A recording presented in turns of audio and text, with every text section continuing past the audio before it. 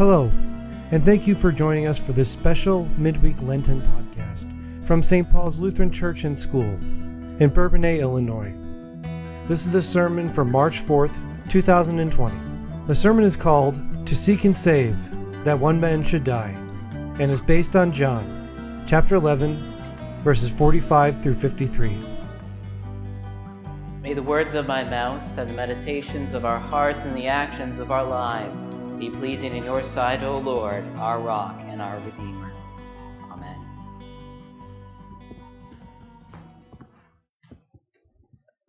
Since I'm on a roll with product placement, I'm just going to keep going. How many of you have watched any of the Marvel movies? A few of you? I have to admit, I'm not really a Marvel movie person. I have seen zero of those movies in the movie theater when they came out. It doesn't even raise my pulse. I'm not a comic book person, so whatever. But have you heard of this thing called Disney Plus? Yeah. And it has all the Marvel movies on, so I'm like, okay, I'll watch one. And I made the rookie mistake. I didn't understand one thing about these movies, that they're like a whole complex of movies that have like an order and arrangement to them. So it's not like you can just watch one and be done. Because before, if you watch one in the middle, before that one, there was a pre-story, and afterwards it'll always say, and so will be back in, and it's like the next movie. Well, I made the mistake of just like watching one of the Avenger movies, and it didn't really make any sense to me because there were like 12 movies before that and 13 movies afterwards. But now slowly I've been watching them from the beginning, and it starts to make a little bit of sense finally. Oh, Infinity Stones, I know what those are. Oh, the Avengers, I know who they are. But even the movies, I found that the plot is just, there's always a turn. There's always a twist to it that you might think you know how it's going to go, and then maybe a character drops out or disappears, or somebody that you think is important, they might die or appear to die, and you're like, wait, I thought they're in the next movie. How can they be gone? And it just always keeps you guessing. The plot is thickening as it twists and turns, and that really gets you involved. Our gospel reading is a story. It's a true story, but it is a story. It still captures our emotions. It captures our attention like good stories do. Because I remarked to Pastor Coben about this last week. I said, so let me get this straight. The sermon series starts off with the story of Lazarus? Like, that's the climax, isn't it? Because what can be better than the story of Jesus raising the dead, calling Lazarus out of the tomb? And that's how we started. And then we get to this week. And this week's story is not so exciting. It's not so uplifting. It's not so positive. Here's where the plot thickens. Because you would think that after Jesus raises his friend Lazarus from the dead, as he is just on the doorstep of Jerusalem, that now is the time. That Jesus has had his long ministry, that he has gone throughout Judea and Galilee proclaiming the good news of the kingdom of God. Now was the time to set up that kingdom. Now was the time for Jesus to take that throne. Now is the time for him to rule. After all, everybody could see that Jesus was not just some teacher. He was not just some guy walking around. He had powers that nobody else had. He was the Messiah. He was that promised deliverer that God would send. That's what should be the next step. And like I said, we can tell from the reading that there were many who followed Jesus because of what happened there in Bethany. But that wasn't the only thing that happened. We know that Jesus, throughout his ministry, has always had enemies. He's always had people that did not believe him. He's had people who have questioned him, attacked him, people that did not believe that he was who he said he was, people who thought that he was dangerous, people who thought that he was guilty of blasphemy. And now that he is there, just outside of Jerusalem, just outside the center of power for all of the Jews, they were feeling very uncomfortable. If this Jesus raises Lazarus from the dead, what more will he do? If Jesus is now attracting more and more people to him because of his miracles, how can we stop this? How can we stop those crowds from following him? And so some of those that were there, they went to the Pharisees. They went to the chief priests. They went to the rulers of their people, not with news of the Messiah, but rather to enact fear and hysteria. This Jesus, he's dangerous. This Jesus, he's out of control. We can wait no longer. And it is here, following the raising of Lazarus from the dead, that those who were in opposition of Jesus finally make that decision. The die is cast. Jesus must die. Those chief priests and rulers and the Pharisees, all of those who gathered together against Jesus, this really isn't anything that's surprising. It was there in our reading, our Old Testament reading from Genesis, right? That when God talked about the serpent, he said there would be enmity, that is hostility, between the offspring of the serpent, that is all who follow his ways, and that one promised offspring of the woman, the Savior, the Messiah. And there was enmity. There was hostility. The chief priests, the Pharisees, the teachers, they all were jealous of Jesus. Jealous that he got the crowds to follow him. Jealous of the potential power that he could have. And they were afraid. They were afraid of what might happen if Jesus comes into Jerusalem. They're afraid of riots, of people that would come for Jesus and against Jesus. And they were afraid of the Roman government and what they might do because of those riots. You see, the Jews were in a very precarious position. They did have some power, but their power was always under the authority of the Roman government. And so they always knew that even though they did not like the Romans, they had to be deferential. They had to be careful. Because in a moment, the Romans could come and take away what little power they have. And if the Romans took away the power, those chief priests, those Pharisees, those authorities, they would no longer have their positions. They would no longer have that power. They would have nothing. And they were afraid. They were afraid of losing that.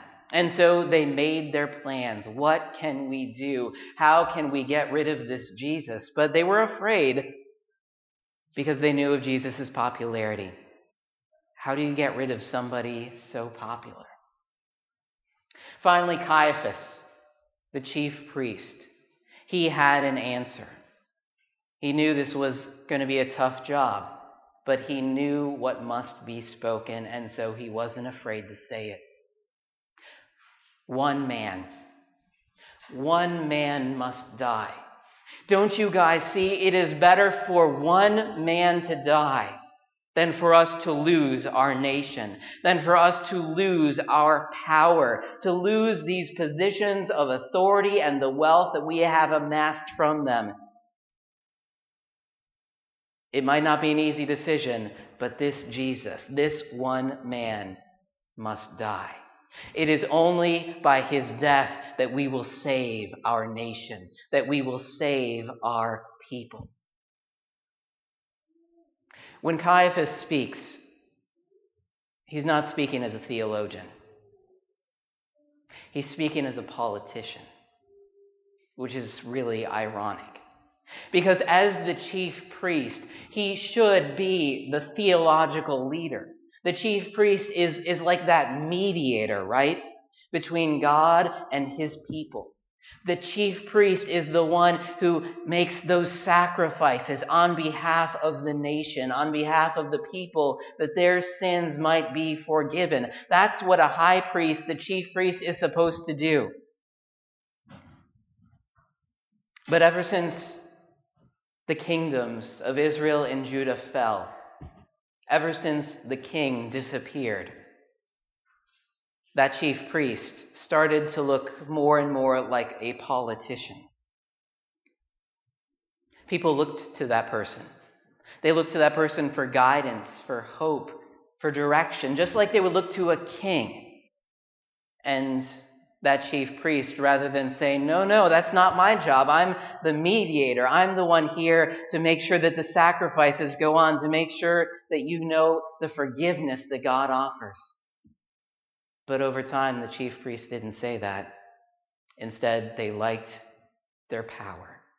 They liked the position and the authority that gave them. Caiaphas here is not speaking as a theologian.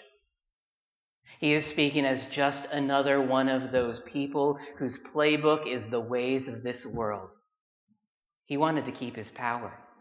He wanted to keep his authority. He wanted to keep his wealth. And he knew that he could not have those things if Jesus was around. And so he spoke those words. It's better for Jesus to die. But John tells us, the irony continues, that this was a prophecy that Caiaphas made, but Caiaphas didn't understand the full meaning of his words. See, so far we've been hearing about the plans of man to secure their power and their authority, their rule. That's what they cared most about. They weren't listening to Jesus' words. They weren't listening about the kingdom of God. They didn't have any place in their heart for that. But God used Caiaphas. God used Caiaphas for his plan. And in a way that seems hard for us to fathom, God used man's plans for his plan. Caiaphas thought that by getting rid of Jesus, he would save his people. And God said, exactly. By Jesus' death, I will save your people. But not just your people, I will save the whole world. See, Jesus had come on the scene not to be a great miracle worker. He did not come to establish his own earthly kingdom. He did not come to amass wealth and popularity.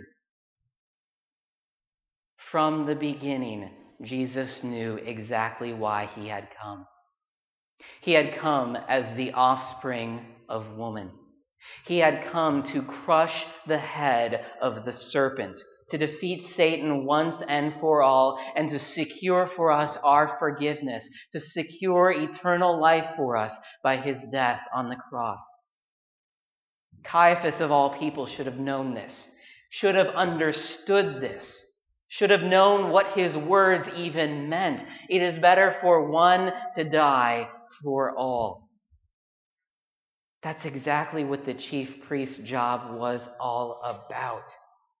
People would bring sacrifices to him, those slaughtered animals, the lambs, the goats. And as those animals were killed, as the blood is sprinkled over the altar, the people see God accepts the death of these animals, their blood shed instead of mine. I know that I will be saved because God has promised a Messiah. God has promised a deliverer. That idea, the Lamb of God, the sacrificial lamb. Caiaphas should have known it was right there. But in the ways of the world, he didn't see the truth. He didn't see the gospel was right there before him. It's right there before us. Satan makes his plans. Satan makes his attacks. The world has their plans. Doesn't always line up with God's ways. And yet God can somehow even bend the plans of this world ultimately for his good. He can use those sinful plans for our good, for our salvation, to give us hope. When you think about your calendar, when you think about your schedule, when you think about what you have planned, think about that sometime. What is it that you hope to accomplish? What's on your to-do list? See, sometimes we get short-sighted. We think about, like the bucket list, things that we want to do before we die. God talks to us about a different plan. God's plan began before the foundation of the world. God's plan continues through our life, but God's plan continues far beyond our life. It continues through all eternity. And God has done everything by sending Jesus, by sending you, people into your lives to bring you to the waters of baptism, to bring God's word to you, to bring you into God's family, so that God's plans and your plans wouldn't be fighting against one another, but would be one and the same. It's better for one to die for the whole world. This is most certainly true. Amen. And now may the peace of God, which surpasses all understanding, keep your hearts and minds in Jesus Christ, who is your Lord and risen Savior. Amen. Thank you for listening to this week's sermon from St. Paul's Lutheran Church and School in Bourbonnais, Illinois. You can find this and other podcasts by going to stpaulslutheran.net and choosing an option at the top of the page. Thank you for listening, and God's blessings.